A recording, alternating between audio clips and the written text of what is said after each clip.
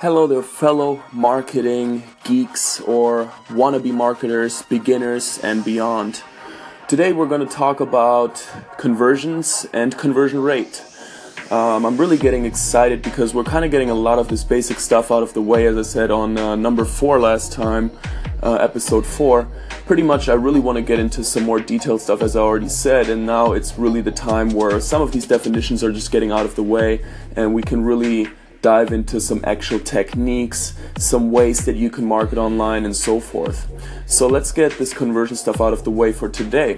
A conversion is pretty much a lead or a sale, meaning that a conversion is you selling a product, you selling a course, or you having someone sign up for whatever you may be offering.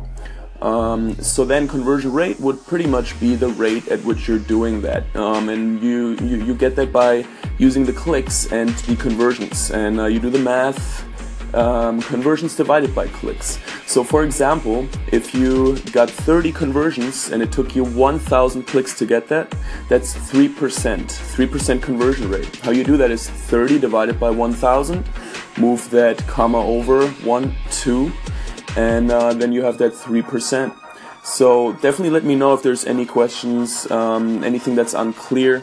I wanted to keep these first few a little shorter and really just get some of these definitions out of the way, these terms and so forth, so we can really get into some detailed stuff later.